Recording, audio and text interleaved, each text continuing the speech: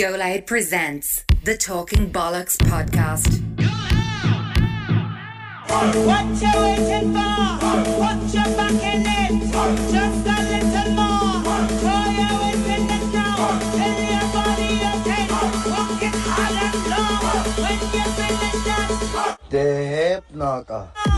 go down, go down, go down. Come up. Boom, episode 60 of the Talking Bollocks podcast, brought to you by Go Loud, the home of Irish podcast. It's me, Terry Flower, It's me, COB. and this week we're joined by... Jenny Keane. Yes. So, my nerves are gone for this episode. Jenny is a sex educator.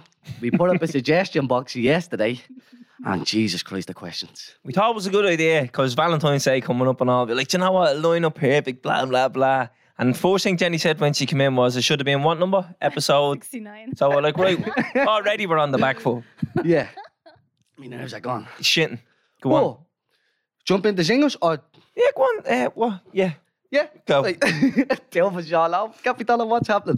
Right, so the singles from last week, Jenny, yeah? This, what is the... Yo, this little... You know the rhyme, this little piggy went to the market, this little piggy sat at home? Yeah. What did the next little piggy have? Went to the. I don't know. This little piggy went to the market, Yeah. this little piggy sat at home, this little piggy Oh. had something, this little Oh, piggy I had see. none, and then this Oh. little piggy cried, I went don't all the way remember home. So what way do you do it then? I don't know. I She haven't can't done that remember. rhyme in years. Yeah, see, we're putting you on the back foot now. Yeah. So, anyways, I say bread and butter, and a lot of people say bread and butter. Well, Well, I'll say bread and butter then. If you're saying it. so the singer was last week, is it bread and butter or roast beef? Because a couple of people say roast beef as well. Oh no, I say Not- bread and butter. Yeah. Not just a couple of people, 54% of people. So more people say roast beef. Roast Duty. Yeah. What? Most people say roast beef. Oh, I can't even talk. Roast beef over bread and butter, 54-46. Really? That's mad. Yeah, it's a Well, bit black, When we put this out, a lot of people reached out and said it's bread and jam. It's bread and jam. Will you leave the microphone alone? Yeah, so that's all I'm going to take. Are you rubbing that? No, you can walk Right, away. so my singer for this week then, because I'm going to forget real quick, is it bread and jam, yeah? Or roast beef. Or roast beef, right? Because that's the winner of them. Right. The next thing was, when you get in the shower, Jenny, yeah? Yeah. Do you wash your hair or your body first? Hair first. Why do we all have to think about that? 76% of people shave your hair, 24% of people wash their body first. Yeah, someone made a valid point that you should always wash your hair first because the dirt from your hair is going to drip down into your body then. I was like, all right, fair enough. That is a valid point. Yeah, it's fair enough. Forgot to mention. Yeah, right. I'm in the hood with. So, we have these mugs since we started, right, Jenny? They're personalised. Obviously, just imagine this mug with my name on it, yeah? Because I don't know where it is. But we brought them over here when we signed the deal with Go Loud, and we had them for the first few episodes, and then one week they were gone. And I was like, what's the story? Like, where's the mugs gone? Someone probably took them. We got them back, right? And then they disappeared again. But it's only, but I mean, like, we've 30-something episodes over here, and it's only in the last few weeks I was like, you know what? Them mugs are gone ages now. Let's go and get them back. So, We talked it out on last week's episode. a reliable source Yeah. told us, right, that the mugs are on the third floor. So down on the third floor is where the big shots are. News talk, off the ball. Pat Kenny and all the boys. You know all them, right? Dress code. Like, there's a bounce on all on the stairs. I'm one of them, like, sorry lads, not tonight, regulars only. So I was like, you know what? I ain't going down there. My bollocks. So I went down last week and everyone was like, oh, you're being paranoid. It's not really down there. I went straight down the third floor last week. Mask on, hood up. Marched into the press and look what I found. Terrence's mug. No way. Yeah. Fucking delighted. Right, so there's no smoke without fire. My one's down there somewhere, and I'm putting out another message again, yeah? If you return the mug, I'll leave it at that. No I will not look consequences. for you. But if you don't, I will look for you. I will find you. And we'll leave the rest of that. Liam Neeson and Taken. Yeah, I'm just delighted that I have me mug. And I had to drive home yesterday, last week with him in the passenger seat. You know, like the light and buzzing and all. And me there, devastated that my mug is gone. happy head of me. I was delighted. But, right, my singer for this week. Hit me with it. Would you rather everybody be able to see your camera roll or everybody be able to see your search history? That's a great singer. That's a fucking great singer. Do you like that one? Do you know what? My search history's fresh. Yeah. Am I going to really start the episode off with this? You might as well. I'm not big into watching porn. Right. So it wouldn't be like a thing on me. Hang on, you're like, am I going to talk about this in this episode? Of all the episodes you could talk about that, it's this episode. Yeah, but I mean, so soon. Do you know what I mean? So I'm going on mute as soon as Jenny starts. Mute. You're not going to whisper at me. Right. So yeah, I think my search history's fresh. So you'd rather your search history be put out there than your camera roll? Yeah, we all have the odd little blade picture on the camera roll, don't we? Just to see how I'm looking. I wouldn't go that far. I've videos of people doing things they shouldn't be doing. That you can look at and say, remember you did that? And they're like, oh yeah, that's gas. If that ever got out, like, that'd be trouble. No, I wasn't thinking dirty the way you were. And I wasn't thinking that way. Yeah, I'm snookered. So what way are you going? Yeah. Yeah. What was the question? you can look at my search history, yeah. All right, so you're Right. going in search history. Yeah, Jenny, have that. Yeah, I'd definitely be search history. as well? Yeah. Yeah? That was quick. She's like, Off the bat. Step on search history. I don't know. Getting into my camera. Yeah, I wouldn't mind my camera getting leaked then, because then I'd be like, look, it's a funny video. Let everybody see it. You know what I mean? Is there not some dangerous old cats in there? Because when you said that, Like, dangerous in it for other people, not for me. Like, I'm not doing that and I'm recording it. Do it's a valid point. you know what I mean? They're not dirty. They're just not suitable for... They're not, Social media. yeah, they're not PG friendly. Yeah. I know what I mean? get you, yeah. So what you're saying? Well, I say, yeah, leak me internet search history or search history, whatever you want to call it, yeah. That's a good thing I'm having. Yeah, yeah. Jenny, we asked you had you got a zinger earlier and Jenny was confused. Yeah. She knows what a zinger is, but She doesn't know what it is. doesn't understand it. Yeah. And Let's leave. Okay, would you rather have? I'll make a sexy one, right? Would you rather have sex in a Ford Fiesta, or? I can't think of another car. I've already failed, guys. Why'd you pick a Fiesta? a Fiesta. A Fiesta? More already gone pink. Right, we'll move on to that zinger, Or Jenny. an Audi TT. Okay. An Audi TT. What you taking? I don't even know what either of them are. I'm not fussy. Fiesta. Yeah, we go with a Fiesta. Fiesta's definitely big, I know. You can get a Ford or Fiesta. You can't get a Ford or TT. That's a very good Do you point. know? Yeah. Right. Before we move on as well, live show, 4th of March, Liberty Hall, 8 o'clock. Be there, be square. We know tickets are in high demand. It's going to be me, Terence, 400 of yous lovely people. Maybe a few guests, maybe a few games, maybe a few things on sale, a bit of memorabilia. A lot of maybes there, but you'll just have to show up and see what happens. Will your cup be on sale? Do you know what? I'm putting a ransom out on that cup. Whoever gets me that cup back, I told the boys last week, I went downstairs and it was late. And there was 2 boys down there doing bits. And I said, "Do like, you all right?" And I was like, "I'm looking for my mug. If you find it, let me know and I'll Revolut you a $5." I'm putting her up. Gosh, Putting her up to a tenner this week, yeah. That mug comes back here, someone's getting a tenner. there's a handy little 10 spot for one of you there, boys, yeah? Right. Any suggestions, no? All the suggestions were there, That's might it. be. We don't need suggestions because this is... Jenny, Focus goes to you, Jenny. what do I do here? What we usually do with all, I guess, is take it right back to the start. But I don't even know if we need to. If you want to just briefly tell us. How you got into the line of work? Because Yeah. that's what me and Terence were saying on the way over. Like, can you get a PLC and telling someone how to have an orgasm? Like, you know what I mean? It's a FETAC level 5 and fingering, like, you know what I mean? That's definitely not how I did it. Yeah, so I suppose there's many different routes into this work, but the way that I went is a little bit of, it's like a non-linear approach, which makes it a little bit hard to talk about in a short space of time. Like, I kind of think like the way I got into it is more like a spider diagram with like things all over the place. But really what drove me into it was like my own curiosity around sex, right? And coming from a place where I hadn't... like sniggering, he's like, oh God. She just said Sorry, sex. Yeah. But we say all the sex words now. so that it's all out there. No, this is okay. I mean, this I is think fresh, it's who's there? totally it's Don't be worrying about me, Jenny. This mic's wrecking me head. Right. yeah, it's okay. Let's breathe. Just breathe. Yeah. They're not all out there.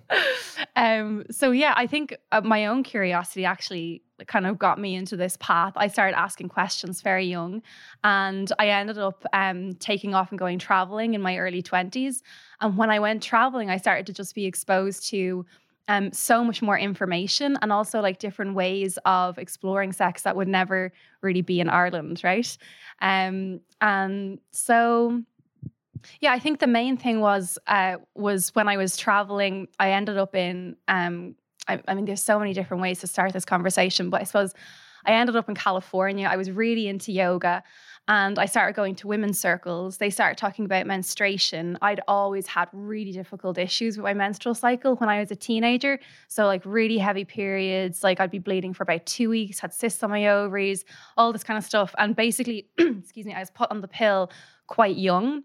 In order to manage this. And so I was told as well, like going on the pill, like I had loads of acne, and it was like, oh, this will fix your acne. And I'm like a teenager going like, oh shit, give me the pill, you know? So I ended up going on this. When I went traveling, I started learning more about my menstruation through these kind of women's circles. Living in California, like it's so much more open over there. And I ended up finding myself in workshops with other women who were talking about sex in really open spaces. Like one in particular was a workshop all around female ejaculation.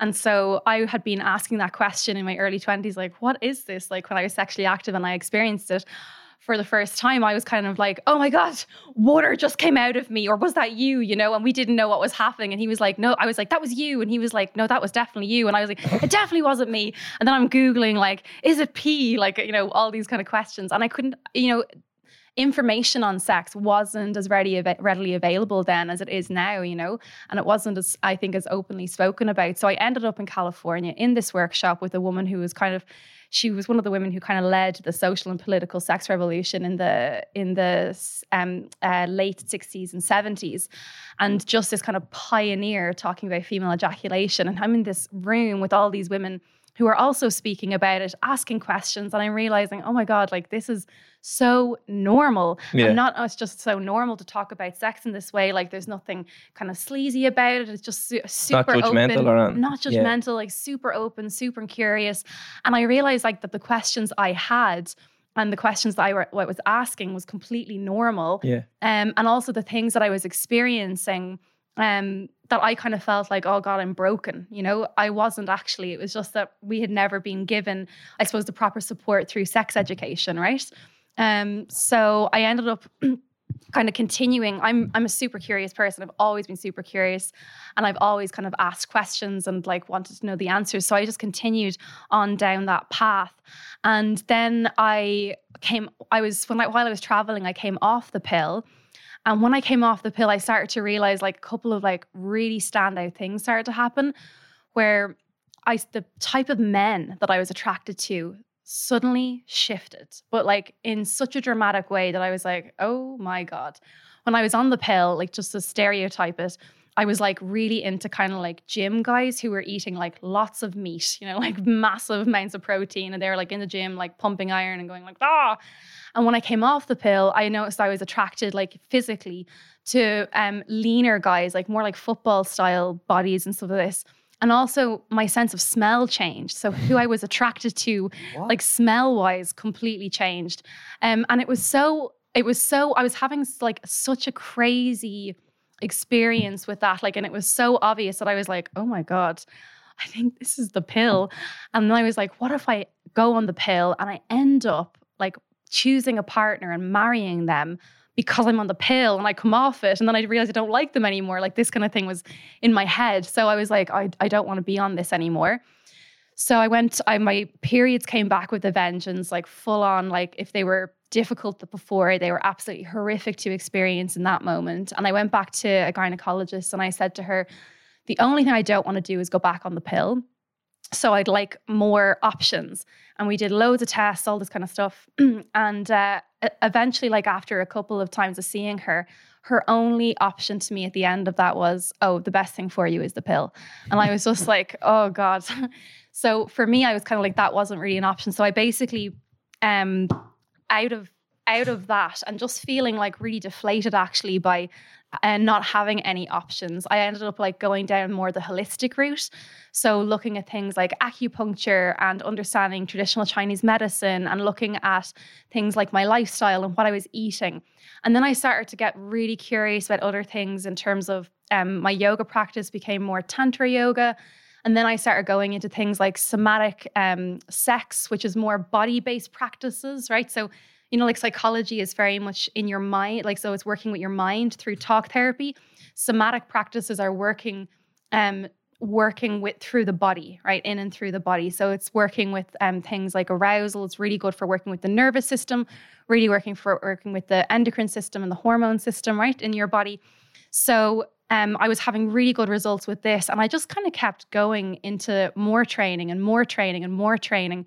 And for me, the whole thing was like, if I had a question, I was kind of like, who is the best person, like the leading person in the field that I can go to study with and answer this question? I started getting really interested in things like trauma therapy.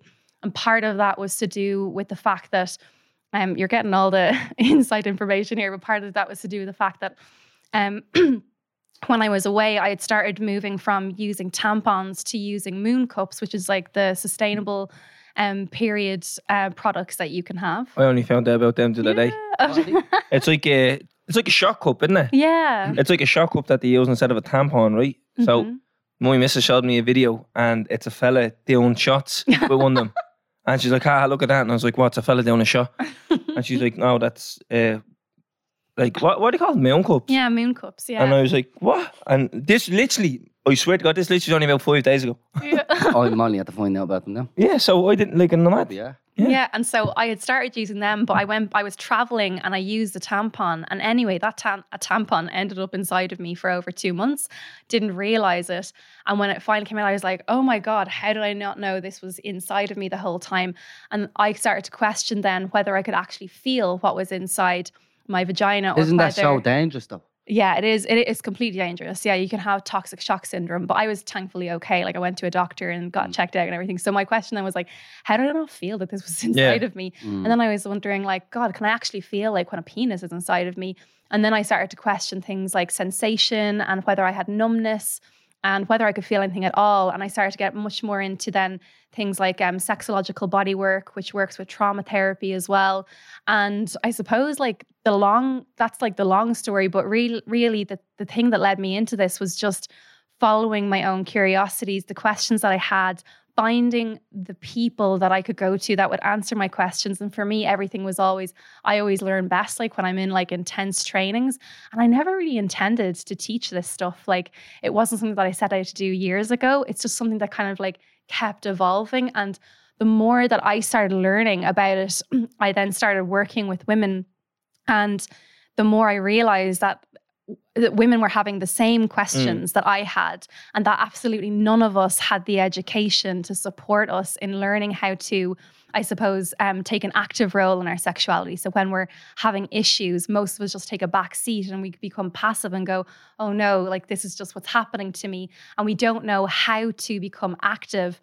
And so like I was saying to you guys on the phone, right? Like that the 3 biggest issues for women and men. You guys We'll get into this first before you keep going. Yeah. Yeah. Come on, take it away. Cal. So we were put on to Jenny by her girlfriend Pat Divley, and we tried about 4 or 5 times that day to have that phone call, but we kept just missing each other. And me and Terence were out in the pub having a game of darts with a few of the boys, and Jenny rang, but it was a FaceTime call. So me and Terence sat in the corner of the pub, and we were on FaceTime, and Jenny's talking to us, and the pub's going about their business grand. The boys are playing darts. There's people ordering food, people pulling points, forever grand. But the more Jenny's talking, the more we're noticing everybody is stopping around us and is looking. And me and Terence have to pretend to keep a straight face and like, we're like, yeah, Jenny, blah, blah, blah. Yeah, Lord on the phone down. We're like, yeah, blah, blah, blah. And the second we hung up, everyone was like, what the fuck are you getting into? It was a great phone call. Terence has been shitting it ever since. Ever since. Yeah. But go on, Jenny, take us away what you were saying. But, yeah, like I suppose like the 3 most common issues that women experience and men experience and it'll be in this order. So with women, it's generally an inability to orgasm or not knowing if they've ever orgasmed. low libido or lack of desire for sex, and then pain during sex. And the three biggest issues for men would be, and again in this order, right? Erectile dysfunction, premature ejaculation, and then low libido or lack of interest for sex, right? And I think the thing around the fact that, what was your education like in school? Yeah. I can't even remember mine. Like, I just remember being in the class in primary school and just having a laugh with the boys. Like, they'd say something, you'd all laugh at it and all stupid. Like, it wasn't actually that educational. Yeah. Mine was in 6th class. And I remember, oh no, like you learn about all this shit. And then I don't remember ever going back to it. Like, even in secondary school, when you're actually sexually active, when you start laying down the business, like, no one's sitting you down and telling you, like, are you doing it right and what you can and can't be doing and what have you. It's just, I don't know. Is it a case of they're like, oh, you should have known this before you came to us? Because I don't remember anyone in secondary school ever sitting me down and being like, are you doing it proper, wherever?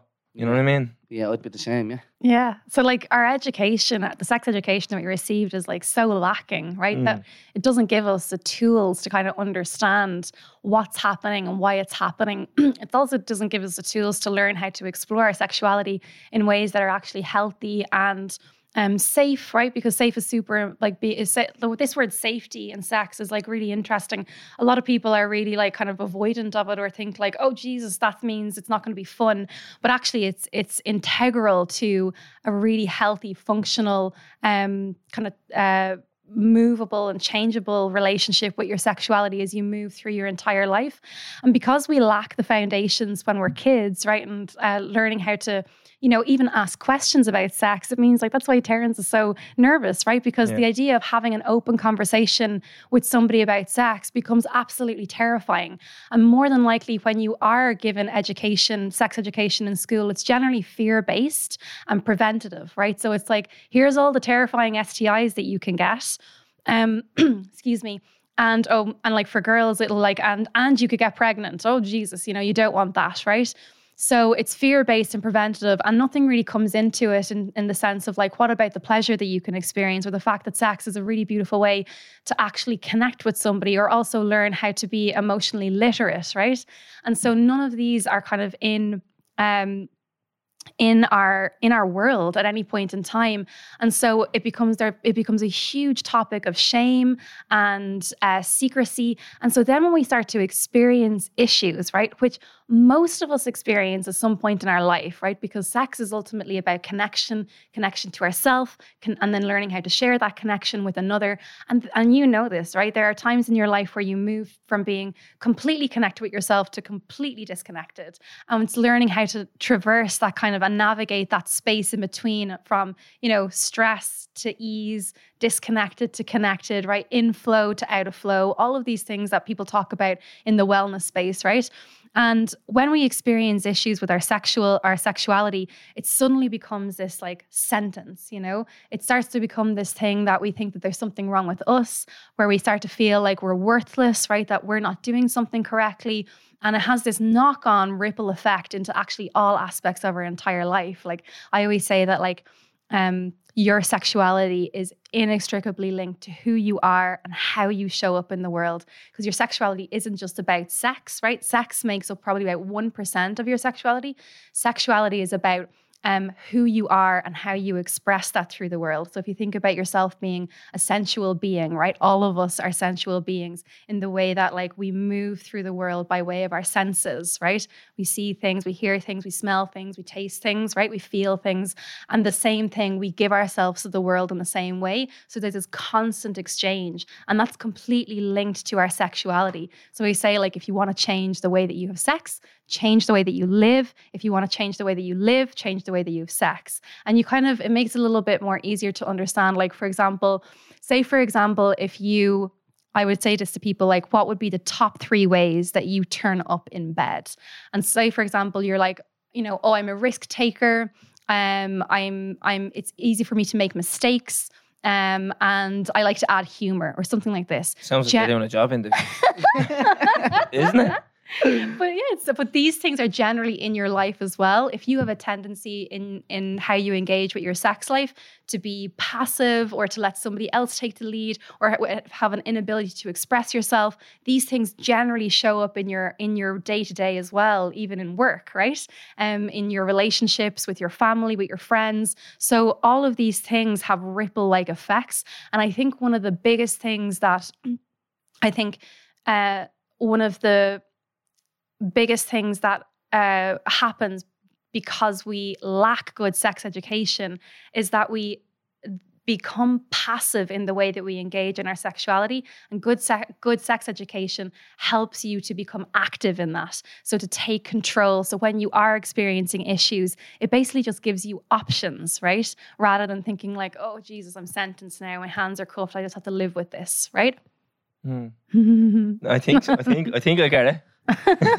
When we told it to take control of the podcast, you fucking are taking control of the podcast. So basically, what you're saying is like if you're more expressive in bed, you can be more expressive in your day-to-day life. Yeah. And the two of them are Interlinked. interlinked. Yeah. Yeah. That's mad. Yeah. Like, so here's the thing, like when it comes to, I suppose it's different for men and women, right? And we're being generalistic, like in this, like we're really generalizing. But for example, when it comes to the way that men have sex, there's a huge thing around performance, right? And also productivity, so that you're producing an orgasm, right? And so this is the difference between learning how to switch between a productivity mindset to a pleasure mindset, right? And the productivity mindset says that, you know, and look at how we live in society, right? We are constantly doing things to produce something, right? Yeah. And so if we're not producing something, it means we're not an asset to society. And this thing comes into our sex lives as well, where if we're not producing an orgasm or we're not producing a baby, then it means that our sex is somehow invalid, right? Or less than, right? Or that we're not good enough. Like women who come to me that have a difficulty with experiencing orgasm would really experience this, where the whole goal around sex is to orgasm. And when they aren't orgasming, they think then there's something wrong with them and that they're broken because of it, right? This has a knock-on effect then on their confidence, right? On their self-worth and has a knock-on effect then with how they show up in their entire life, right? Does that make sense? Yeah, it does, yeah. Like it makes sense, but I just never looked at it that way. Yeah. Yeah. But you know what, you would like don't say you've never looked at someone and said, I'd say they're an animal in the sack. Yeah. Yeah. But like where's that come from? Like based off what? Like just how they carry themselves. Yeah, I don't know. What? Yeah. So obviously it's coming from somewhere subconsciously that we don't know about. Yeah. That you can look at someone and say, I say they're good. Mm. You know, like that? Yeah. So yeah, maybe we have always noticed that we just never thought about it. But like obviously you're making us think about it now. Yeah, that's elite. Yeah. Isn't it? And just to clarify, I'm only this nervous because my man knows. Yeah. Oh, shit, you know what I mean? I'm on here talking about sex and all, Cav, you know what I'm saying? And your Worst, bro. kids and all. Yeah, I know, me fucking. Right. I was going to say I was a virgin and all until you said I was a kid. So where do we go from here then? Right. Will we get down to the nitty gritty, Jenny? Yeah. So you asked us to do a question box Yeah. and we did it. And I have to say, we got off the rocky start with the question box, but you delivered. Oh, delivered. So we'll start off with something nice and simple, right? Start it off with the other one. No, you can do it. Yeah? Yeah, go on. Read it out there. Go on. So I'm going to start this off, yeah? Because every one of them is anonymous, but this person doesn't want to be anonymous. He said, throw that anonymity out the window. I want us to ask Jenny this, what his name. This is a previous guest on the podcast, by the way, as well. Sorry, Jenny, one It's a second. Pat Diddley. Right. The question is, what's the best way to take double penetration up my arse? Definitely Pat. You can say I asked. that person is Yui Martin. Shout out to Yui Martin. What a man, Not a by the way. bother. Not a bother. Not a bother to that man. He's a fan favourite in this podcast. People love him. But Jenny, if you want to answer that question, what's the best way for Yui Martin to take double penetration? Penetration. So the thing with anal sex is that, and when it comes to like penetrating, right, the ass, is that you need to relax. There's two things. You need to relax the skin and you need to relax the muscle, right, around it, because everything needs to be able to stretch. So that's the short answer. So there you are now, Yui. Yui the Lord. Yeah. Thursday night up the no good. Yeah. And also as well, like a lot of times, like when people we're trying to like, I suppose, create more room to receive larger objects in the anus, they'll generally start using plugs and use a smaller size to then slowly start moving towards a larger size. The thing that most people do wrong when it comes to using sex toys, especially for your ass, is that they'll use a plug and they'll generally like insert the plug into their anus and then just leave it sit there. And if you're actually trying to expand your capacity to receive more in your anus, then what you need to do is actually be pulling the plug in and out, because that's what's helping to expand. If it's actually just sitting in the anus, I'll use this as my anus. If it's just sitting in the anus, the muscles just hold around it and there's actually no movement, right? So it needs to be, you're moving it in and out, and then there's a movement. So it's like actually helping to soften and relax the muscles, right? To keep them malleable, which is what you want. Every day's a school day. Right. So that's question one boxed off. Where do we go from here? Right. Will I just take the questions from here? And lots of lube. Yeah. Right. Can masturbation lead to erectile dysfunction?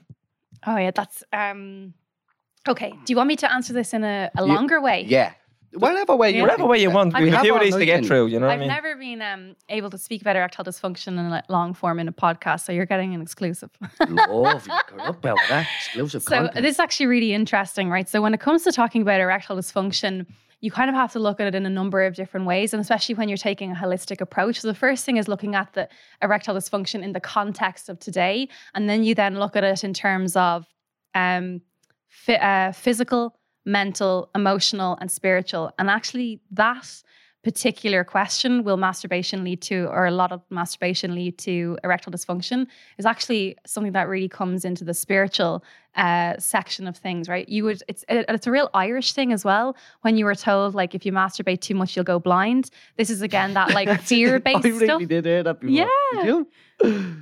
But it's all that stuff, right? It's fear-based, stupid, and it's kind of like coming from this kind of like Catholic guilt, right, around sex. If you have sex before marriage, you're going to be doomed to hell, right? Yeah. If you masturbate too much, the devil will get inside you or something like that, right? So when it comes to erectile dysfunction, understanding in terms of the context of today is really important, because only a couple of decades ago, the way that we had sex and the focus on sex was incredibly different. So the focus on sex was more around duty, marriage, and reproduction, right? So it was like sex inside a marriage for the purpose of reproduction, so that you could pass your land on to your children, right? And you could, keep the name going. And because of that, it meant that it didn't really matter how long you lasted. As long as you got the job done. As long as you got the job done. It didn't matter if the woman experienced pleasure or had an orgasm, because again, it's about the job, right? That had to be done.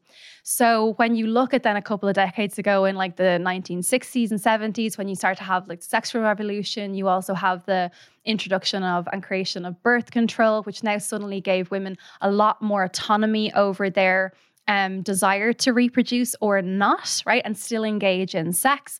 It suddenly meant then that people had more options, right, when it came to sex. And that then changed the focus very slowly to away from, right, duty, marriage, and reproduction towards intimacy, connection, and most importantly, pleasure, right? So now it suddenly started to matter, right, how long a guy lasted, because they were trying to, I suppose, move along with women starting to learn to take more space in the bedroom, have more I suppose, more of a desire, right, to experience pleasure. And so that ended up then starting. So when people talk about like, oh, the rise of erectile dysfunction in the last couple of decades, It's because the standard is that's rising, where it's has it? rising. Yeah, it kind of makes it seem obvious then when you talk about that. So when I talk about sexual dysfunction and erectile dysfunction, I love to talk about like learning how to redefine dysfunction, right?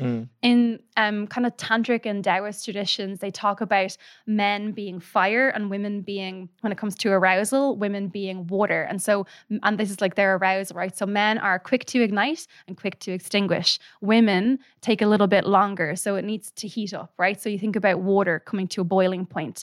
And so it's learning how to kind of use these two elemental forces to come together slowly and gently so that there isn't this kind of like one isn't extinguishing the other, right? And so it's learning how to like come to boiling point together so that there can be steam, right? But then moving on to other kinds of sexual dysfunction, if we look at why it might be happening, right? When we talk about physically, you're looking at things like your lifestyle choices, right? So what you're eating is super important, whether you're sleeping or not, your stress levels, are you exercising and how are you exercising? And this is linked directly to, when it comes to exercising, linked directly to your pelvic floor. So a lot of people who might experience sexual or erectile dysfunction, their first step is to go to a GP, and their GP might like prescribe them a pill. But a lot of the times, and people just don't know this information, and this is where I think sex ed is really important, right? Where a lot of the times your sexual dysfunction or erectile dysfunction can actually be due to the pelvic floor muscles, so the muscles at the very base of the body, the ones you're sitting on right now.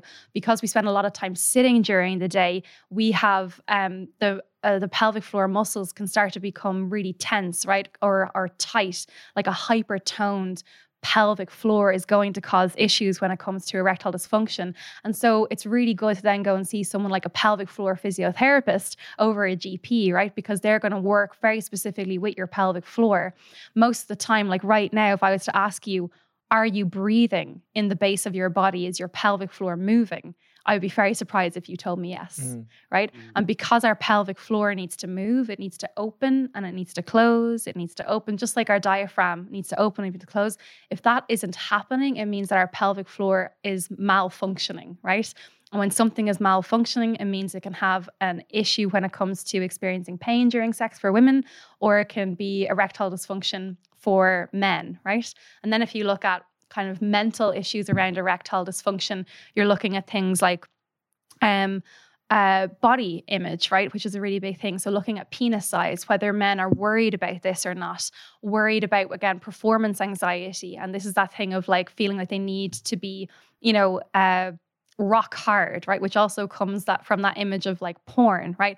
And then you have things that's in the mental capacity, which is more kind of like the psycho aspect of erectile dysfunction. Then you've got the emotional aspect of erectile dysfunction, which has a direct link to what you're feeling and experiencing. So whether you're experiencing depression or anxiety or lots of worry in this moment in time in your life, your emotions are directly linked to your nervous system, which is directly linked to your sexual function in your body.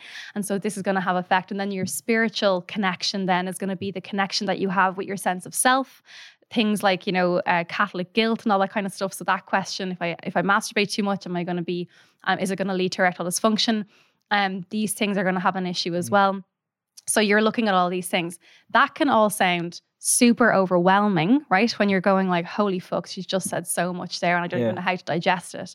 But I think what's really important is that when you have the information, you then understand that, whereas sometimes you can go to a doctor and feel like, Jesus Christ, I've just been delivered a sentence. I've been told that I have erectile dysfunction. I don't know how to manage this or even where to start. When you start to look at things from a holistic point of view, you start to have more options so that you know that you can then start to take this active approach, right, in learning how to manage it, right, and work with it. And it can actually be a beautiful invitation to get to know yourself and also like get to work with your wellness in a different way, right? So there was a lot of info there. Yeah. But it actually all made perfect No, it did. sense. So just to reiterate though, too much masturbation can't cause erectile dysfunction. No, I mean the only way that it might Probably good for it. well, the only way that it might cause erectile dysfunction is if there's too like if it's too hard. Like Yeah. so if they're holding it too hard and they cause micro tears in the Yeah. penis, then that can be an issue, right? But if you're masturbating too much, yeah. Mm. Unless you're like really going at it. Really belly boxing. Yeah. Right. So Belly boxing. a few rounds with yourself in the box room. But right, so we move on to the next one. You kind of touched on this one. Is it true most girls like a small Mickey but fast? That's just how it's worded What now. do you mean? So Small Mickey but fast. how fast you can go. As Oh, yeah. right. So basically, I think what that means is does size matter? Yeah, well, there's actually two kind of questions in that. So the first thing is that it's not so much about the size, but more what you are able to do with it. Like every single size penis is a gift in some way, shape, or form. A lot of guys like get the idea that like bigger is better and that women want larger cocks, you know? And this is really just coming from porn, right? Mainstream porn, which is absolutely not true. Like I think Human over here. So, and when it comes to the idea of like hard and fast, right? Again, that's that like idea that's mostly been driven by porn, mainstream porn, and also as well by this idea of like performance, right? It's almost like achievement addiction or performance addiction, where it's like hard and fast is better. Most of the time when people are engaging in kind of hard, fast sex, which feels good, right? Sometimes, but it's friction-based sex, right? And so it feels different to sensual-based sex. And when most women are just used to friction-based sex, right? And so friction-based sex is the hard and fast thing. Sensual-based sex is when you start to have more sensation and more feeling. And this generally can lead to, I would say, I don't want to say bigger and better orgasms, but a different kind of variety of orgasms, right? That's the short answer. Do you want I could go into it? I don't mind. I think it made a lot of sense. No, I think once you hit the nail on the head with does size matter? Yes or no. I think it was more leaning towards the no there. Yeah. Yeah. So No, it absolutely just depends on. I mean, it's like learning how to use the tool that you've been given, right? Yeah. And that's what it is. And like that looks like, again, approaching sex as a skill. Like a lot of the time when it comes to sex, and this is like, I think one of you touched on this earlier, where it's kind of like, oh, you should just know what to do, right? This is one of the biggest kind of sexual scripts that we've been given, right? That we just think like sex is something that we should just know how to do and we don't need to kind of learn it or, you know, go into it anymore. But if we start to look at sex as a skill, right, and we have all these things like oral sex and kissing and sensual massage, or all of these different kind of things that you can do, penetrative sex, all of these things that you can do within sex themselves, then you start to look at learning like, okay, well, just like when we go to school, right, some of us have a natural propensity towards being mathematical, right? Whereas others might be absolutely diabolical. And some of us might have a natural propensity towards being artistic, and others like might not even be able to hold a pen straight, right? And draw a stick man. But the thing about it is that, and it's the same with sex, some of us are naturally really quite good at giving oral sex, right? But we haven't necessarily been taught. It's just something that we've learned how to do. Some of us might be really good at riding on top, right? Whereas others might have no clue or just feel a bit clueless, right? And so it's the same thing. When you start to learn, when you start to look at sex as a skill, you start to learn how to harness, right? All of these different things so that you can get better in certain areas. So instead of looking at it like, oh, I'm shit at this, so I'll never do it, you can be like, I'm not great at this. I wonder, is there a way I could learn? And that's when you start to open yourself up to being able to experience so much more sexually, right? And so it's the same thing when it comes to penis size. If you have a small cock, it's like learning how to use that through learning very specific positions so that you can maybe access the G-spot in a much easier way, right? Or that you also learn how to include sex toys, which aren't like a lot of people think sex toys. I get a lot of messages from women who are like, my partner thinks that if I use a sex toy, it means that he's not good enough and he's not satisfying me enough. And really, it's learning to look at the fact that sex toys aren't replacing your cock. They're just adding a different sensation. And adding a the different ego kicking in there, Yeah. isn't it? You know what I mean? Imagine if you had to use a sex toy every time you had sex Yeah. for her the pleasure. That's bad for the ego, that, no? No, you're right. I think he is. Yeah. Yeah, but it's just more so looking at it like like if you can look at everything like sensation, you know, like your penis cannot vibrate at 1,000,000 times a second, you know. Do you want it After a couple of copies. Right. That really put a dampener on the whole size matter thing, doesn't it? Like I'm fuming sitting here now. Oh, My whole thing was like it's more of a curse than a blessing. It sounds right, but right. So them two are more leaned towards the fellas. I have two here. One says they kind of are the same, so I'll just get them out before you answer. So it's how they get your sex drive back. I'm in my mid-30s. I'm married with kids, and then another one was I feel like me and my boyfriend have no spice anymore. Same sex all the time. Any recommendations? Yeah. Okay. So sex drive or libido, right, would be very similar and there's a couple of different things that affect libido. And so she mentioned having a baby, right? Yeah. So One of them did. Yeah. I forgot to send you these ones. Yeah. Is the first one she said she just had a baby? There was another one at the start who said she just had a baby, but I thought that might be different to this. Oh, okay. So- Read that one again then. So this one says that how do you get a sex drive back? I'm married. I'm in my mid-30s, married with kids. And then the other one says that she has no spice in the relationship anymore, and she said it to her boyfriend. Have you got any recommendations? And then there was another one actually. Just remind me. Have absolutely no libido since having a baby. How do I get it back? Oh, right. Yeah. Okay. So then the thing with libido is that libido is actually a reflection of your overall health and wellness, right? So the way that we talk about like the same thing, physical wellness, right? Your mental wellness, your emotional wellness, your sexual wellness, they are all completely and inextricably linked. They Is libido cannot be just sex separate. drive?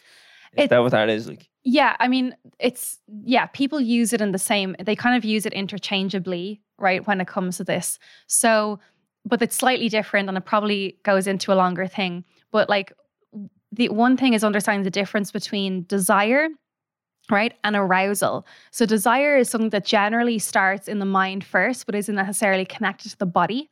And arousal is something that is a body felt sensation, right? That's a lot to even take in. It's very deep, that isn't it? Yeah. So for example, you can be thinking about sex, but not necessarily actually feel an arousal state in your body, right? Yeah. Or your body can actually become aroused, but you don't actually desire sex, right? Yeah. So you could be looking at something and then like start to become hard or Yeah. women can start to become wet, but you don't actually have a desire to engage in sexual activity. One of them you took her into the waistband. Yeah. Yeah. Nightmare. School years going. Just Oh, into the I waistband, get to stand up when it Bollocks, happens. yeah. Fuck shake when you go in the way. Yeah. Yeah. One of the things. So those things like are two different things. When it comes to experiencing a lack of interest in sex or having a low libido, I think those things are really important because it actually means that, and this could be for many different reasons, right? So you have, again, same thing when it comes to changes in your body. So for example, if you have a baby, this is a hormonal stress in the system. And so it means that you've had a huge influx hormonally in your body. And so your body then has to recalibrate, okay? And so oftentimes this is a completely normal experience with actually resolves itself, okay, over a period of time. A lot of the times women aren't told this, so they start to get incredibly worried about it. And that probably makes it worse. And then. it makes it worse, Yeah. right? Because then we start to go into the mental stress, Yeah. right?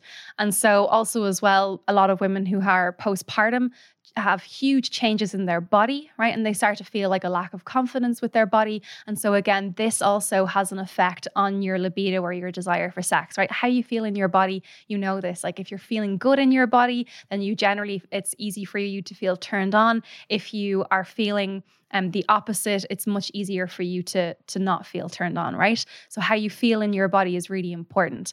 And then you also have things then, for example, you may just be experiencing more stress in your life. Stress and sex are inextricably linked. So again, like if you look at things of like what turns you on in your life and what turns you off in your life, like for example, like when you're overworked, right, or you have a project and a deadline to come to, or maybe you had a death in the family, or you experienced a loss, like maybe you lost your job and you have an intense stress in your life, you're not really thinking about having sex in those moments, right? Because your body is shutting off those kind of extracurricular activities, right? You actually don't need your reproductive system to survive. So it will shut it off. The same is said as well if you're not eating correctly. So a lot of women who are on low-fat diets, actually this is having an adverse effect on your ability to create sex hormones. And so again, you start to lose your interest in sex, or you would experience a low libido. Also as well, if you were on hormonal birth control, this actually kind of basically shuts off your hormones, which also shuts off your testosterone, and actually makes it difficult for you to produce it and use the testosterone you have in your system, which is also having an issue on your libido, right? So I say all of this not to be kind of like, come off all of your medication and do it. Like, it's not to say this, but it's more so just to give you options, right? To look into why this might be experiencing it. Yeah. Because there's more than just, I think what we're made to believe, in our society. We don't really have access to this information as easily, right? Yeah. And then when it comes to like, how do you keep your sex life alive, right? If we think of like desire, like this element of fire, okay? And sometimes we have the fire is like burning wild, right? And it's like amazing. And sometimes the fire is low. And we look at this through our lives. One of the biggest things I think, and probably misconceptions that we've been given, is that we are supposed to maintain this kind of constant desire for sex within a relationship all of the time. But we are, when we are in a relationship, two individual people experiencing life in a very different way. There may be times where your partner is extremely stressed and their desire for sex just isn't there. There may be times when you are extremely stressed and your desire for sex isn't there. And it's more about learning how to like navigate that environment in a way that's helpful for both of you, right? The idea that sex is penetrative actually creates more pressure for people when we start to look at sex as including more than just penetrative sex, including things like intimacy and connection and touch and tenderness. Then you start to then realize that just because you're not having penetrative sex doesn't mean that you're not connecting. So doing things like I know it sounds silly, right? But doing things like, if you come home and your partner is really busy and maybe the kids were all over the place and they didn't get a chance to empty the dishwasher or put the laundry on, basically turning up for your partner and as a teammate, right, actually helps support you in your sex life as well. Because once someone starts to feel relaxed, once someone starts to feel like they have time to think about themselves, then they start to feel like they have time for intimacy and connection as well, right? And like another way as well, like, doing things like, I always think like watching porn is a really good way, but not mainstream porn. There's a lot of really nice ways to like watch like ethical or porn that puts women's pleasure as a focus. And it's a really good way to kind of give you ideas about like how to change things up. Like a lot of us, like when we're growing up, we actually, if we have questions, we'll go to porn to figure out like, well, what is sex? How do we have it? Like what are the positions that we can use, right? And so when you start to look at porn that's focused on women's pleasure, it's very different to the mainstream porn that you see in society, which has like a lot of negative effects on people's sex life and how they engage with their sexuality. But when you start to look at these sites, you start to actually get loads of ideas. There's also ones as well like that are audio only porn, and so you start to learn like audio only porn. Yeah.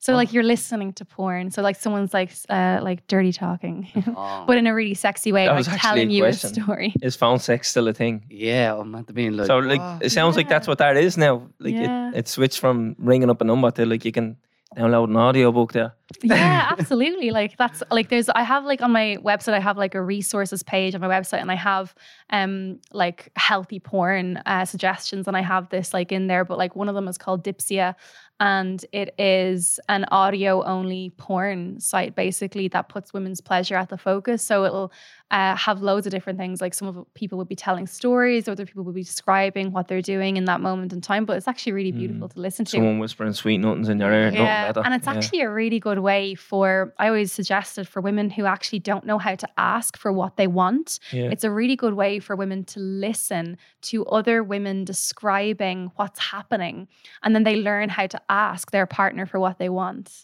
So there you go. Great answer. Mrs. coming over and whispering in your ear. Yeah. Spice bag. Right, we have so I don't really want to give these away, but a girls group chat got onto me. I won't say any names. And they were touching on one or two things. There's a few here. One of them you kind of already touched on. Is weighing sometimes normal during orgasm? So sometimes it can happen, yes, but more often than not, it's ejaculation, basically, female ejaculation. Yeah. For girls, is coming and orgasming the same thing? It depends on who's saying that, but yes, I would say yes. Yeah. Yeah. Why do fellas think once they come, sex is over? Because the job is done. It's definitely Yeah. Well, that's the same thing that I'm talking about. Like when you talk about like this productivity mindset that we have in society, that also filters into sex, right? So when we think like that, sex is all about the goal of orgasming. Once someone orgasms, it's like job done, right? So that generally comes from the productivity mindset. And when you learn how to start moving towards the pleasure mindset, then you start to, one of the first things that you do is like learning how to remove the goal of orgasming. And when you learn how to remove the goal of orgasming, I kind of describe it, right? It's kind of like, you know, if someone says to you like, I'm really good in bed. Like they're the people I would stay the hell away from. That's the worst thing. If one piece of advice you take in this podcast from me, don't ever do that. Because realistically, don't ever say I'm good in bed. If you're texting the board and you're meeting at the weekend, don't ever tell, wait, see what I'm going to do. Our expectations. Yeah, because you're setting yourself up to fail. And we can all have an off night. Come here, let's be real. You can't be man of the match every week. That's you know what I mean? And just don't do it. You're better off saying, you know what, that was better than I expected, rather than saying, Jesus, I expected more out of that. So yeah, you're on the ball. And another thing is, don't rush into it. Yeah, a good way of analysing it is when you go to the gym, you don't put the treadmill on 10 and jump on. You start off at 5 and you work your way up. There you go. To get to the 10. You know what I mean? It's a marathon, not a sprint. You're on your way to become a sex educator yourself. Yeah, there. I'm telling you.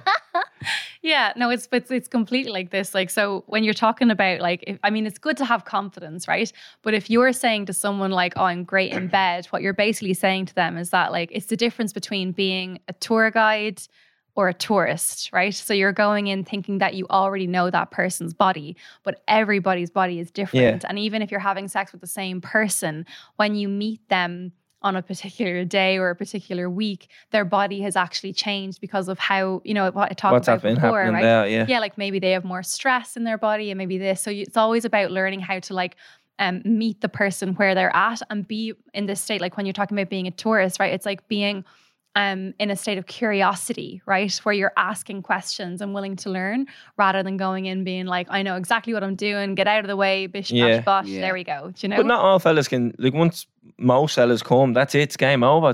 They go down. What would you suggest? Like physically it's over. Yeah. Is what I'm trying to say. Yeah. But that is where, so if the goal is orgasming and then they think like, oh, that's it, I'm done for now. Most of the time, like, they're forgetting about the woman, right? There are other things that you can do. And this is the idea that like, oh, sex has to be penetration. If you take the penetrative side of sex away from it, it means that now you have more options and it means now, and more options for connection, right? So it means now, even if you ejaculate and you finish, it means like that you can still use your hands or you can still use your mouth or you can touch the person that you're with. And all of these things are feeding her and helping her to continue to orgasm, right? Or continue to experience pleasure until, you know, she wants to stop, basically. Yeah. There you go. Valentine's weekend can be lethal for the Yeah. women out there. What does a fella think of a girl that squirts? It's cool, yeah. Mm. What? Like, in what way? Like? Don't know. That's what the question says, Terence. No, that's cool, yeah. Yeah. That's nice. All right. Do what you want. That's nice. What you want me to do, like, you know what I mean? I don't think That's she cool. wants to do it. I think it just happens. Yeah, that's yeah. cool. Yeah, that's a big ego booster. You Yeah, think it's like as if you had a to do- sign of a job well done, Yeah, kind of you're thing. like, I'm at doing a little job or Yeah. whatever. How does happy a with fella weigh when they're hard? We do a handstand. Calvin has to go in the bat. He filled the thing up. Right, hang on. The biggest one that I've seen, the most common one I've seen about 4 times is from fellas. How do you help with premature ejaculation? Yeah. So, okay, premature ejaculation is another thing that I would say is like definitely go and see a pelvic floor physiotherapist. And that's a really good place to start. And then it's just about learning how to control, right? So it means, so there's like certain techniques that you can do. Self-pleasure is really important, right? Because it means then that you're in control a little bit more. So you can do this thing where, 0 is you're totally okay. Like you're in the go zone. 10 is I'm going to ejaculate, or I've already ejaculated. So it's like you're trying to never get beyond 5 or 6. And so it's like you're, masturbating or self-pleasuring, and you do a couple of strokes until you start to feel that you're hitting the number 5 or 6. And then you take a break, you pause, and you're breathing, right? So it's very meditative in the sense that you're really breathing down into the base of your body and relaxing. And then you go again, inhaling, and then you exhale and you relax, and then you start to stroke again until you hit 5 or 6. And so slowly that is starting to expand your capacity to experience pleasure in your body. So we all have a certain pleasure capacity. It's the same for women, right? With orgasm, like sometimes you'll have women say like, they're about to orgasm and suddenly they go like, oh no, stop, right? We all have like a capacity for pleasure. So say this cup, right? And I fill this cup. That's my pleasure capacity in this particular moment. But it's learning how to make the cup a little bit bigger so it can start to hold more pleasure and more pleasure and more pleasure. And it happens like slowly and over time. And you need definitely a lot of patience with it. But it's definitely not something that you have to worry about. I suppose another thing when it comes to premature ejaculation and even that technique that I was talking about is understanding that it's okay and actually there's a question like this as well. It's okay for men to go soft, right? Or a little bit soft, to lose that kind of hardness and then to become hard again, right? To go soft a little bit and then become hard again.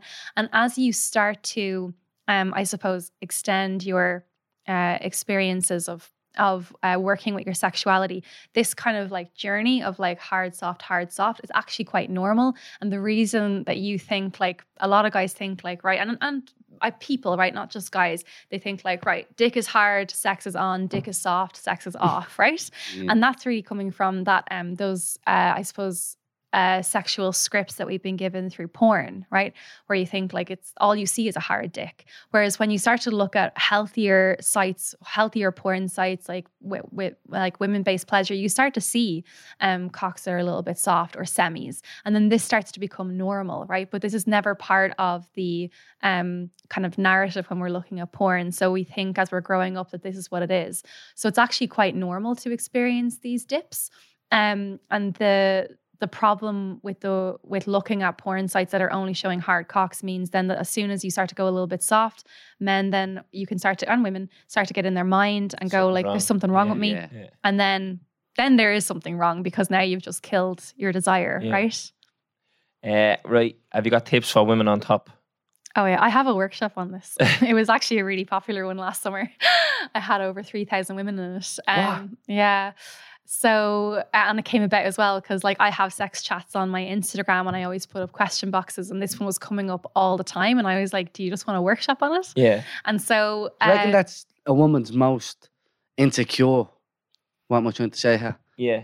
Thing, like getting on top. Because if you ask any boy during 60 hours, I hate being on top. Yeah. Do you know what I mean? Most women are like that. Yeah, well, have a look at this, right? Like when you talk about like a woman being on top, like what angle are they at? Like you're down there, they're up here, and like look at the way like we even take our phones, right? So for example, like when men are taking photos, they generally have their phone out, and like the camera will be here, right? In this photo, they're quite dominant, right? Their face, their jaws a little bit bigger, they look a bit more manly, right? You never see women taking a photo like this, right? Thumbs You up. see women taking photos like this and then tilting it down, right? Because now they're like, they're like head, and also because of perspective, right?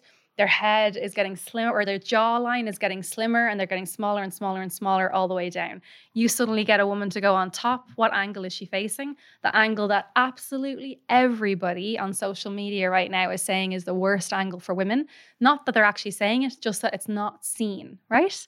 So Jenny, you have the game wrapped up. Fuck me, yeah. So yeah, like you have a lot of things like women's like they're thinking like, geez, all they're gonna see is like my massive jaw or my nostrils, and they're starting to think like this isn't sexy. I'm not sexy, and then they start to lose their confidence, right? So that looks like body confidence, right?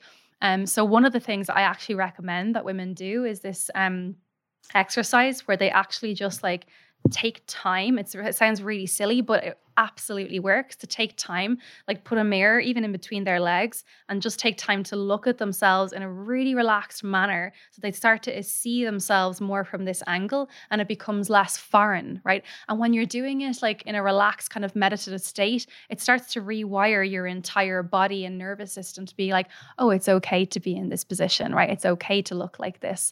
Another thing as well when it comes to sex on top or women on top is taking the lead, right? Confidence in taking the lead. And this is again the same thing we talk about sex as a skill, right? So some people have this natural propensity towards taking the lead, and they don't really need to think about it. It's just something that they've always had the confidence to do it. And some of us are not good at that. And it doesn't mean that oh, she's good at this and I'm not good at this, which means I can't do this. It just means that some of us need a little bit more practice when it comes to taking the lead. And so really when women are on top when it comes to having sex, they're the ones that's driving the speed and the tempo and, what's happening. And a lot of the times as well is that generally because we're only used to that friction-based sex that I spoke about earlier, right? Hard and fast, okay? It means that when we go on top, when women go on top, they're trying to maintain the same hard and fast tempo. Legs in a jocker. Yeah. And it's much harder for women to do that. Yeah. And oftentimes as well, they can only maintain it for a certain period of time, which more than likely is, and then generally it becomes about men's pleasure because they're like, I just want them to fucking orgasm at this point so I can stop and take a rest, right? So it becomes much more about men's pleasure rather than women's pleasure. So when you start to open the playing field, right, to sensual-based sex, it means that you can start then to experience different types of sensation, which means then that instead of going hard and fast, you're thinking more about like stroking, right? Like so long, soft, undulating strokes, which feels very different. And it also as well feels incredibly different for a man, which at first can be a little bit confronting because it's like, whoa, never experienced this before, And also as well, sometimes you won't orgasm from that point of view, which is also okay because that looks like orgasm habit. Maybe I'll talk about that a little bit later. So the next one is, and what you already kind of touched on at the start with the three main areas for the women is, even after foreplay, sometimes it hurts when he puts it in. What are the causes? Any help or tips for this? Yeah. So I always say when it comes to pain, like you should never experience pain during sex unless you want to, right? Because some people... Absolutely grand. The S&M fella. The S&M fella. Good luck. I can see the beads of sweat there. Who's at the put the heat on this room? Yeah. Yeah, no, because some people enjoy pain. Some people are into it. Yeah, but so exactly, you should never be experiencing unless you want to. So if you're experiencing it, so what I would say for this girl in particular is definitely go and see a pelvic floor physiotherapist. They're really good in terms of figuring out if your pelvic floor is tight. Like there's many different causes as well. So they'll give you a really good handle straight away on what's happening and how you can, and also a protocol for how to like help it, Hmm. But yeah, pelvic floor massage is probably the best thing that you can do for it, which is why self-pleasure is really important as well. Is there a certain position which is better for the girlos? It's a great Better for the what? Better for the girls. She's from No, it day one. depends. It really depends. Like every It's just every personal person preference, is yeah. different. Yeah. I always talk about like orgasm habit, and we all have, we all have a particular position or pressure or way of touching ourselves to orgasm, right? And one of the things that I would always say as well is like when you want to start to experience different types of orgasm or more orgasms, it's learning how to change your orgasm habit, right? Because I always kind of describe it like when you're going to work, right? When you're driving to work, like, or if you've ever had this experience where you get in your car and you know where you're going and you suddenly go into autopilot and then you like kind of almost wake up. Yeah, how at did I get work, here? and you're like, what just happened, right? Yeah. So that's your body going into basically being automatic. And we have all these automatic functions that help conserve energy. And we have the same thing when we're experiencing pleasure as well. So if we're driving one particular orgasm habit, right, or one particular way of experiencing orgasm, the more we drive that route, the more automatic it becomes, which means then and also the more our body craves it. So I always say, like, when you want to start to experience different types of orgasms, like, so I'd have a lot of women who are saying, I only ever experienced clitoral orgasm. I've never experienced G-spot orgasm or squirting orgasm. Is it possible for me to have it? I'd always say, like, that's where you have to learn to take a different route, right? On the way to work, right? So it's like, but it's so funny, right? Because imagine when you're getting in your car and you're thinking like, oh no, I'm supposed to get to work, right? In order to, like, that's your whole getting to orgasm. I'm supposed to get to work, and you start to take a different route. Your mind is going to go, no, but we don't know how long this is going to take. We don't know the traffic. We don't know where the traffic lights are. So your body has to do a lot more work. So it's going to try and pull you back onto that path that it knows. So it takes a little bit of time to actually rewire your body to start to explore different kinds of pleasure pathways. And this is why it's really important when you're wanting to experience more pleasure in your sexuality, is that you learn how to remove the goal of orgasm, because then you're able to kind of just go for a drive and experience the pleasure of going for a drive rather than trying to get to the end goal, right? Yeah. Do you know what? You're answering so many of these. Like, I'll give you one question and then you're kind of touching on others, like the libido one, and then like increase your sex drive. You've answered all that together, and then there was one there like, I'm coming to you quick, how do I slow down? And then another one there from another girl that says, men don't realise they come a lot quicker than us. How do I tell him to slow down? Yeah. So you've kind of already answered that one as well. That's it. Like learning how to remove the goal of orgasm is really important, and learning how to take your time.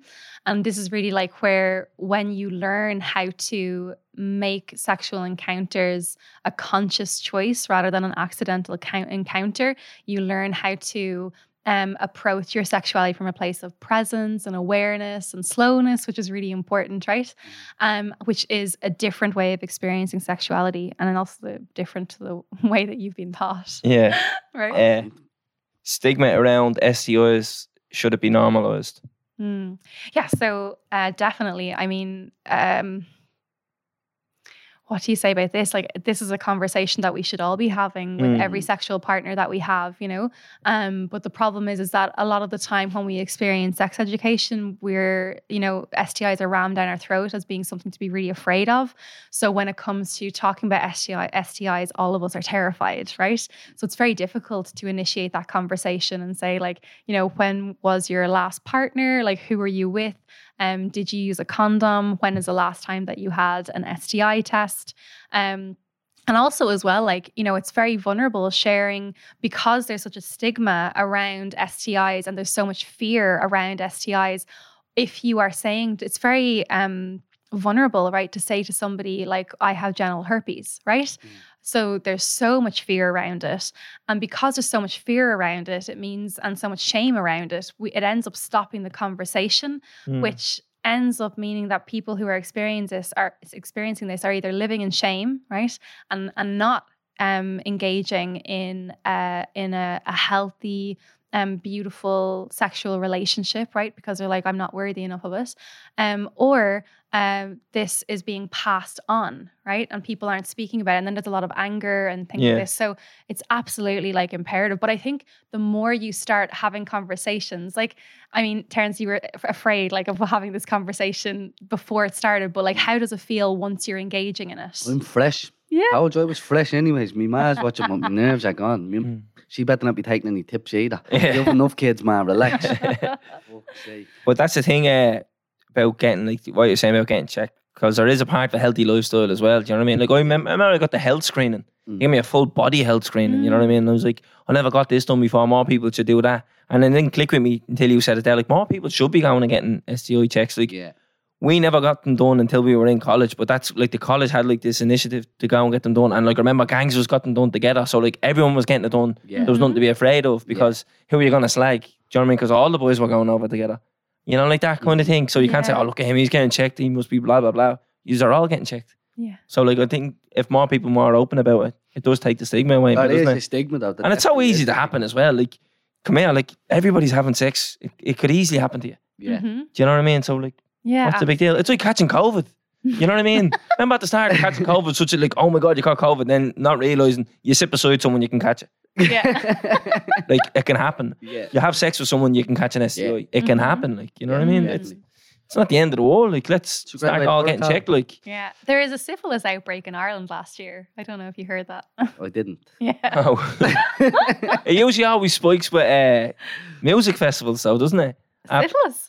Well, yeah, well, yeah, no. I don't know. I never heard Well, that. But you always hear like the spike in STDs and STIs after all the festivals. Oh yeah. Well, I'd absolutely say so. Yeah. Yeah. Is it normal for a girl to not moan during intercourse? They spelled the intercourse. I like that. It works both ways, doesn't it? Yeah. It's so actually, it's really beautiful that you asked that question. It's like, so this is the idea that sex has to look like, feel like, and sound like a certain thing. So if I was to say to you, like, imagine a woman experiencing pleasure right now, you generally have an image that pops into your mind, which is more than likely a woman moaning and also her body kind of like moving and undulating and gyrating, right? And this is again that idea that like it comes from everything, from all of these kind of images that we ingest over time about our sexuality. So whether that's on movies, whether that's in music videos, whether it's in porn, right? All of those things. And the thing about it is that women experience orgasm and feel pleasure in so many different ways. And so imagine if I was to say to you right now, I'd like you to feel a part of your body that feels tight, like that has a lot of tension in it right now, right? Normally what you would do in order to feel that, you know, very rarely you would find someone who stands up and starts dancing around and being like, I'm trying to feel the tension in my body. Generally, to feel that tension in your body, you're going to like become a little bit slower, a little bit stiller. Maybe you'll close your eyes, because when you close your eyes, you start to feel your attention moves towards inside of your body that little bit more, and maybe you'll become silent. And that's because you're trying to feel your body. So sometimes when women or men are trying to feel pleasure, which is a feeling, right? The same as tension is a feeling. They'll become slow, they'll become quiet, their eyes will close, and they might even become still. But it doesn't mean that they're not experiencing pleasure. It just means they might be trying to sense it or feel it in a different way than is, different from the usual, right? Drying up during sex and how to stop this. Is this normal? Any tips? I suppose that's probably like a fella going soft during sex, would it be? Yeah. So there's many different reasons why you might dry up, like, and have vaginal dryness. And again, it's kind of looking at your overall health as well. So it's very much linked to your overall well-being and what's happening. It can be tied to stress levels. It can also be tied to your, like, how you feel again about your body, also how you feel about your relationship.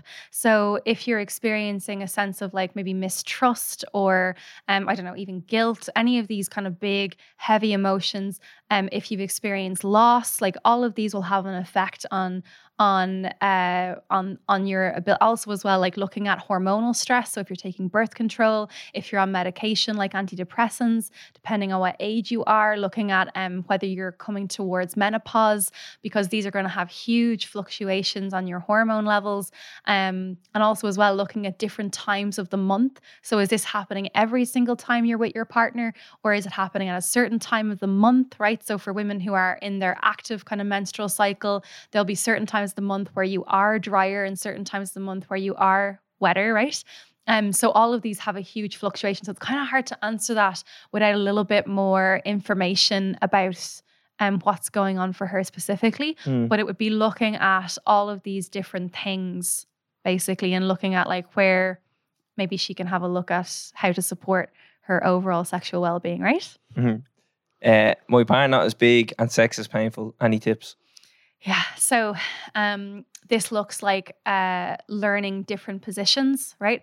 So remember we were talking about penis size, and like how guys are kind of like, oh, I wish it was bigger. One of the biggest things that I hear from women is this, that their partner is too big and it's painful. So being aware that, again, the friction-based sex, hard and fast, is going to be an issue when it comes to this. You're going to experience more pain during sex. Learning how to receive a little bit more foreplay, so your body softens, and also your vaginal canal is better able to receive, right? Also as well, looking at different positions. So positions where if you're lying on your back and your legs are up in the air, it means they're going to have greater access to your cervix. If your cervix is being hit hard and fast, you're going to experience much more pain, which means your body is going to tense up, right? And also as well, if you're having sex with a large penis owner and you're going from behind, so they're entering you from behind, so doggy style or something like this, they're more than likely going to be pressing up against the front wall of your vagina, which is actually where your urethra is. And sometimes this can be a cause for women experiencing UTIs, where there's a little bit of swelling, which means the bacteria then it has a greater chance of kind of holding around that space. So it's just looking at like going slower, learning to actually guide more, which is really important, right? So if you have a partner with a large penis, learning how to guide them more and really talk about that, right? It's hard to kind of go in dark when it comes to communication because it's so vulnerable, right? Like if I was to say to you like, hey, your dick is too big, sometimes that can be a little bit like, oh no, or else they pride themselves on having a large cock, right? And then their confidence is going to go down, right? So it's just about learning how to say things in a way where there's no shame there, right? So it's like, I'm experiencing a bit of pain when we go fast. Do you think we could slow it down, right? I'm experiencing a bit of pain in this position. Do you think we could try this one instead? You know? And so it's just learning it's more so about stating what's happening and then inviting a question afterwards, right? So you see how I did that? Yeah. I'm experiencing pain in this position. Do you think we could try this? Right? Yeah, there you go. Send them on to me board, will he? Is sex really the main thing to keep a good relationship? Well, it's definitely a big factor, yeah. Yeah, I'd agree. Like, sex has to be good. I think sex is like the foundation of it, to be honest with you. Yeah. That's why, not that I don't understand it, I do understand it, but I hate people that sort of go, like if you no sex on the first date kind of thing? But not even on the first date, but I mean people who keep you waiting and you're like, hold on for a minute. Yeah. This can go on for 3-4 months, we could do it and it just couldn't be right, and then you're like, all that for that. Yeah. Do you get me? So I think it actually adds more pressure to it. Yeah. And that's not saying like, oh, we're good in bed. Sometimes the sex just isn't good between the two of you. And it's just like, there's just no connection, yeah. And you're not going to just do it once and go, right, that's not working. So you have sex a couple of times and then you like, realise it's just not happening, yeah. Mm-hmm. What do you think, Jenny, So I actually think it just depends on the person and also the couple. So for some people, sex is really, really important. And actually it's a way that they can express love, right? And also receive love. So it's absolutely important for some people. For other people, it's less important, right? So it just really depends, I think, on the couple and their own personal preferences. I think what's really important is like understanding that, throughout a relationship, you are going to have, again, highs and lows within that based on what's happening in your life. So, and, you know, for example, like things like, I think we spoke about this a little bit earlier, but things that, you know, when you experience like, you know, things in your life, like where sex just isn't a top priority, it's learning how to navigate that. And it's actually a call to learn how to connect in different ways, right? Rather than seeing, a lot of people think like, oh God, we haven't had sex in a really long time. You know, this means, you know, the relationship is over, or this means, you know, I don't love this person anymore, or this means that we can't continue, or I should be with somebody else. And I think when it comes to a relationship, you know, love is, I'm not a relationship therapist, just to say, but like, love, I think, is ultimately a choice, you know, and you choose all the time, like every single day, week, month, year, whether you're going to continue that or whether you're not. And I think it's really learning about like how to continue to navigate, you know, through life, which is full of, you know, lots of lovely moments, but also full of challenges, right? So yeah, I think it just depends. Yeah, I agree. It's definitely subjective, but personal preference, I think there's a lot that There has to be a good spark. can be established with a sexual connection. Yeah, you know? absolutely. Yeah. Yeah. Why did being a slut get rebranded as empowerment?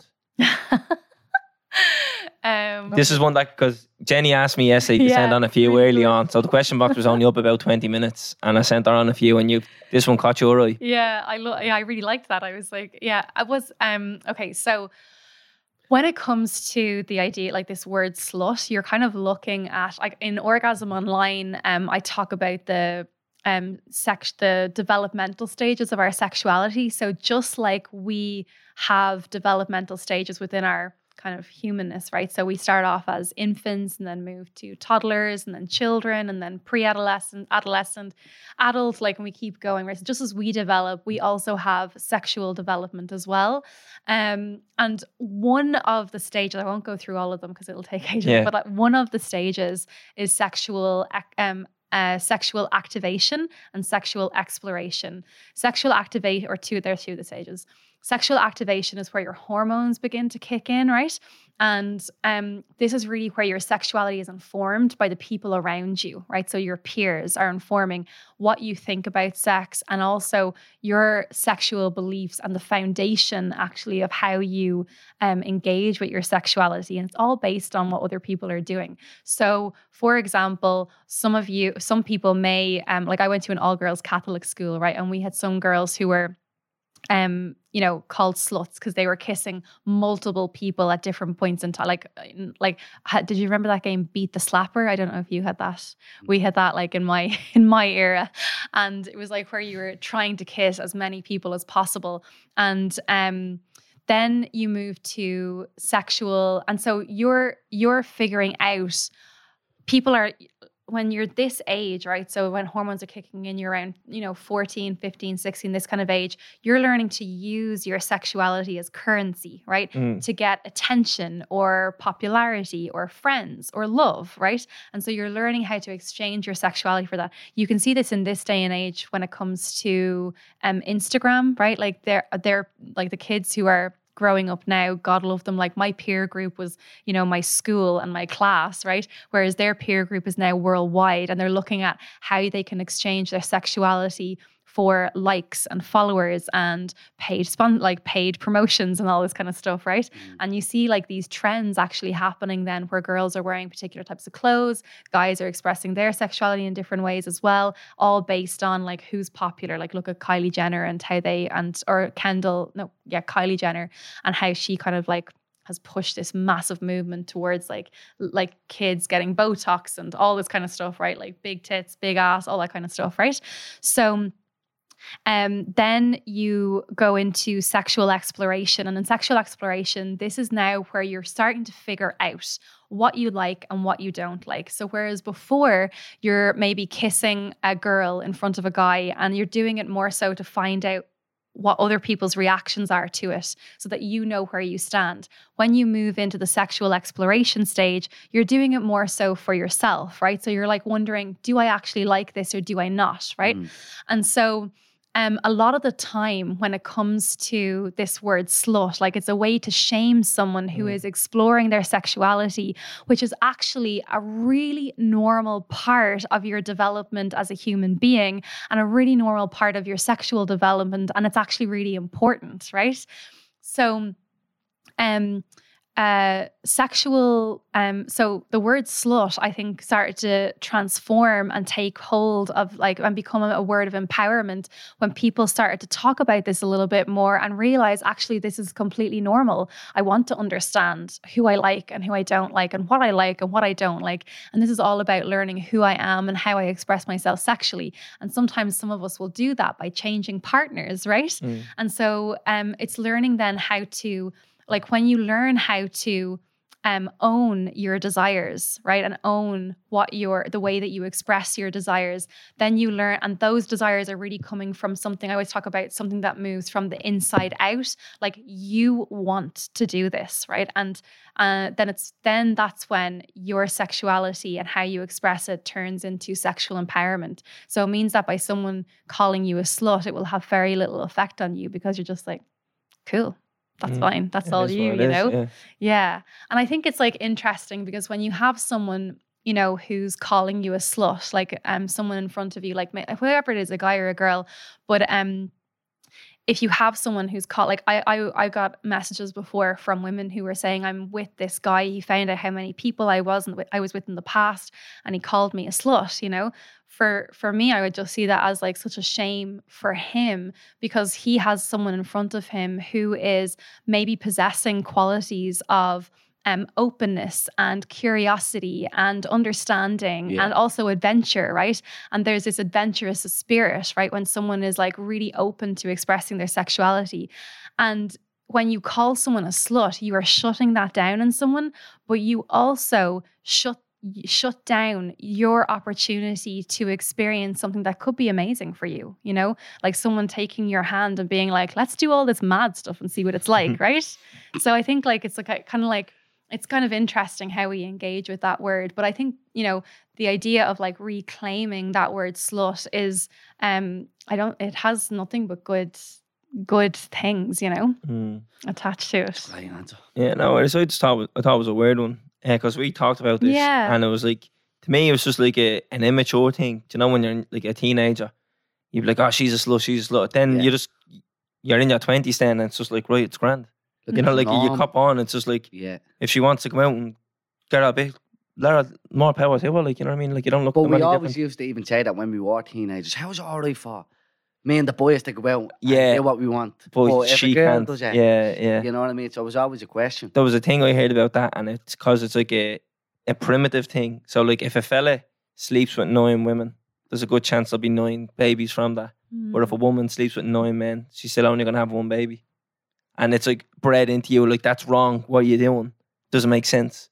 And I was like, you know what? It's a good way of looking at it, but is that what's happening in society then? It's just an immature. I think it is immature because it's like, if you're a grown human adult, if you want to have sex with someone, you can have sex with someone. You know what I mean?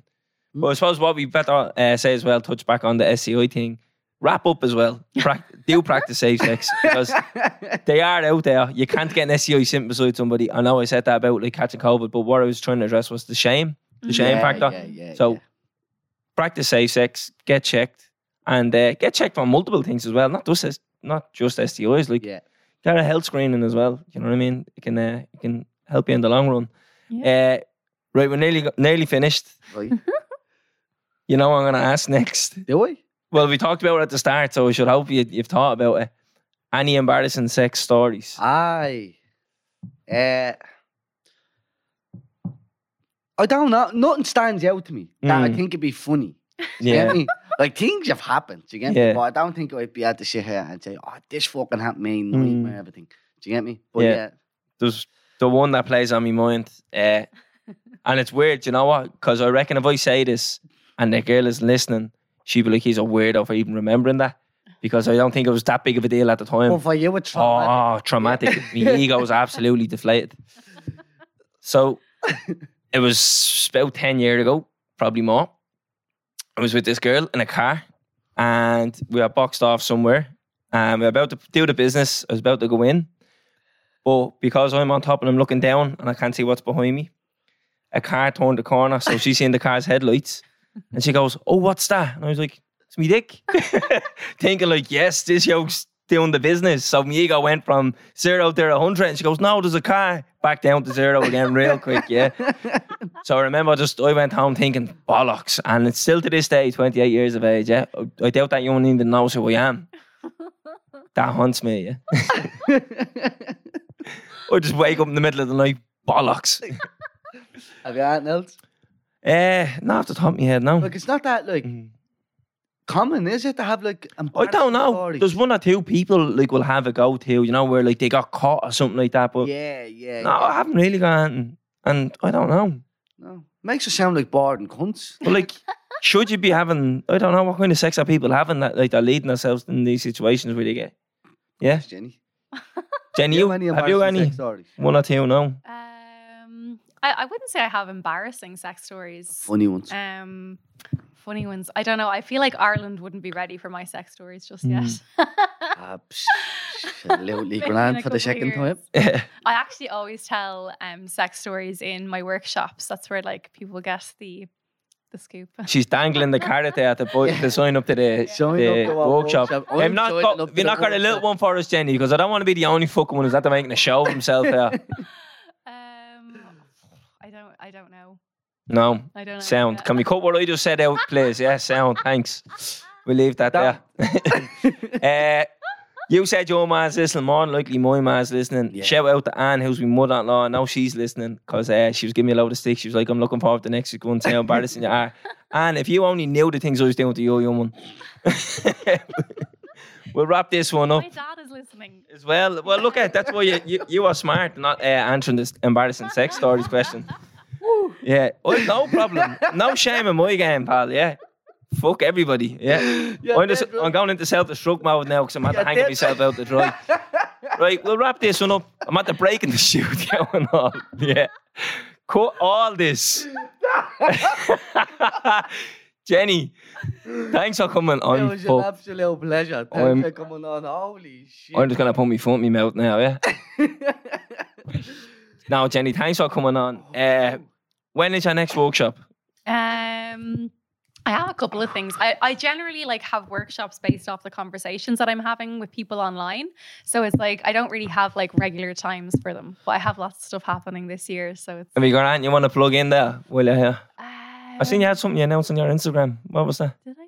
Yeah, you had on your stories. That's just I'm going to be doing events this year, so in person. So I normally do like workshops, and I do workshops that happen regularly. In terms, like one of the biggest ones would be Orgasm Online, and this is like essentially telling essentially the sex education you never received, all about orgasm. What is an orgasm? Where is it in your body? How does it function? All that kind of stuff, right? And then I do workshops on libido, so talking about sexual wellness, talking about desire, arousal, libido, all the different things. And then we do other ones, and as I said, like ones about woman on top. We also do anal sex workshops, which I was so surprised about last year when that ended up coming up. Yeah, we mightn't be signing up. Yeah. Never thought people would want this, but actually it ended up being one of the one of the best workshops, and one of the ones that a lot of women had FOMO over. And yeah, so there's tons of stuff that we do, and like it's constantly evolving based off like the women who are engaging with me as well. We're definitely going to be doing some couples workshops this year, so you're welcome to join. Sound, yeah. I'm probably going to be dumped after this. No, you definitely won't. You did really well. Yeah, I did until the end. You got carried away. Didn't I? I loved it. No, like it's difficult to talk about sex, I think. No, it is. Yeah, It it's is. not. It wasn't that difficult to talk. Yeah, but you didn't talk. I didn't say a word. Yeah. No, I was just nervous. I was saying, God knows where this could go. Well, no matter like where that's at coming from, like you're nervous because you never talk about this. Like that. Like we're never told to talk about it. It's cuts on a platform. Like I could sit down with somebody and let you have a full conversation about it. Cool. When I'm sitting here, like God knows how many people's listening. Me ma's listening. When she starts asking questions, I'm fucked. What do you mean? You're 25 years of age. Does your man know you're having sex? I'll tell her now. He's having sex. Snapping. No, but it's super important, right, to have these conversations and to make them more normal, you know. I think this is like one of the things though about the work that I'm doing and how it really catches people off guard. Like in Ireland, like in lockdown, I exploded, and I think it was because I was an Irish woman with an Irish accent speaking about sex in a really open, very normal way, and then also in a way that people hadn't heard before, you know. And that, what was really powerful, started to inspire people to be talking about sex in the same way. Like when they're coming to workshops, there's hundreds and sometimes thousands of women on the workshops. And when you're in a room with like 800 other women talking about orgasm and they're all asking questions, which are the same questions, you're suddenly like, oh my God, I'm not alone in what I'm curious about or in what I'm going through. And that is, I suppose, the biggest thing that helps to remove like stigma and shame away from the conversation about sex and make it so much more open. And I think it's brilliant that, like, you know, two guys are here willing to talk about sex, but so openly, because it is a really difficult thing to do, you know, but it's also super inspiring to see, and it is the catalyst for like ripple effects that have, you know, huge changes through, you know, our own individual lives, our relational lives, and then also our community, and then nationally as well, you know. Yeah. Super important. I hope you're enjoying this on Thursday. Have a great Valentine's Day. Have Take a few a tips from great it. Valentine's Day, yeah. And that you want to know that we didn't cover, give Jenny a shout, hear about workshops. Yeah. And we'll wrap this one up. All right, take us out, Keno. Boom. Subscribe to this podcast for free on the Go Loud app. What you waiting for? Put your back in it. Just a little more. Throw your weight in it now. Tell your body okay. Walk it hard and long. When you finish that, The Hip Knocker. go down, go down, go down.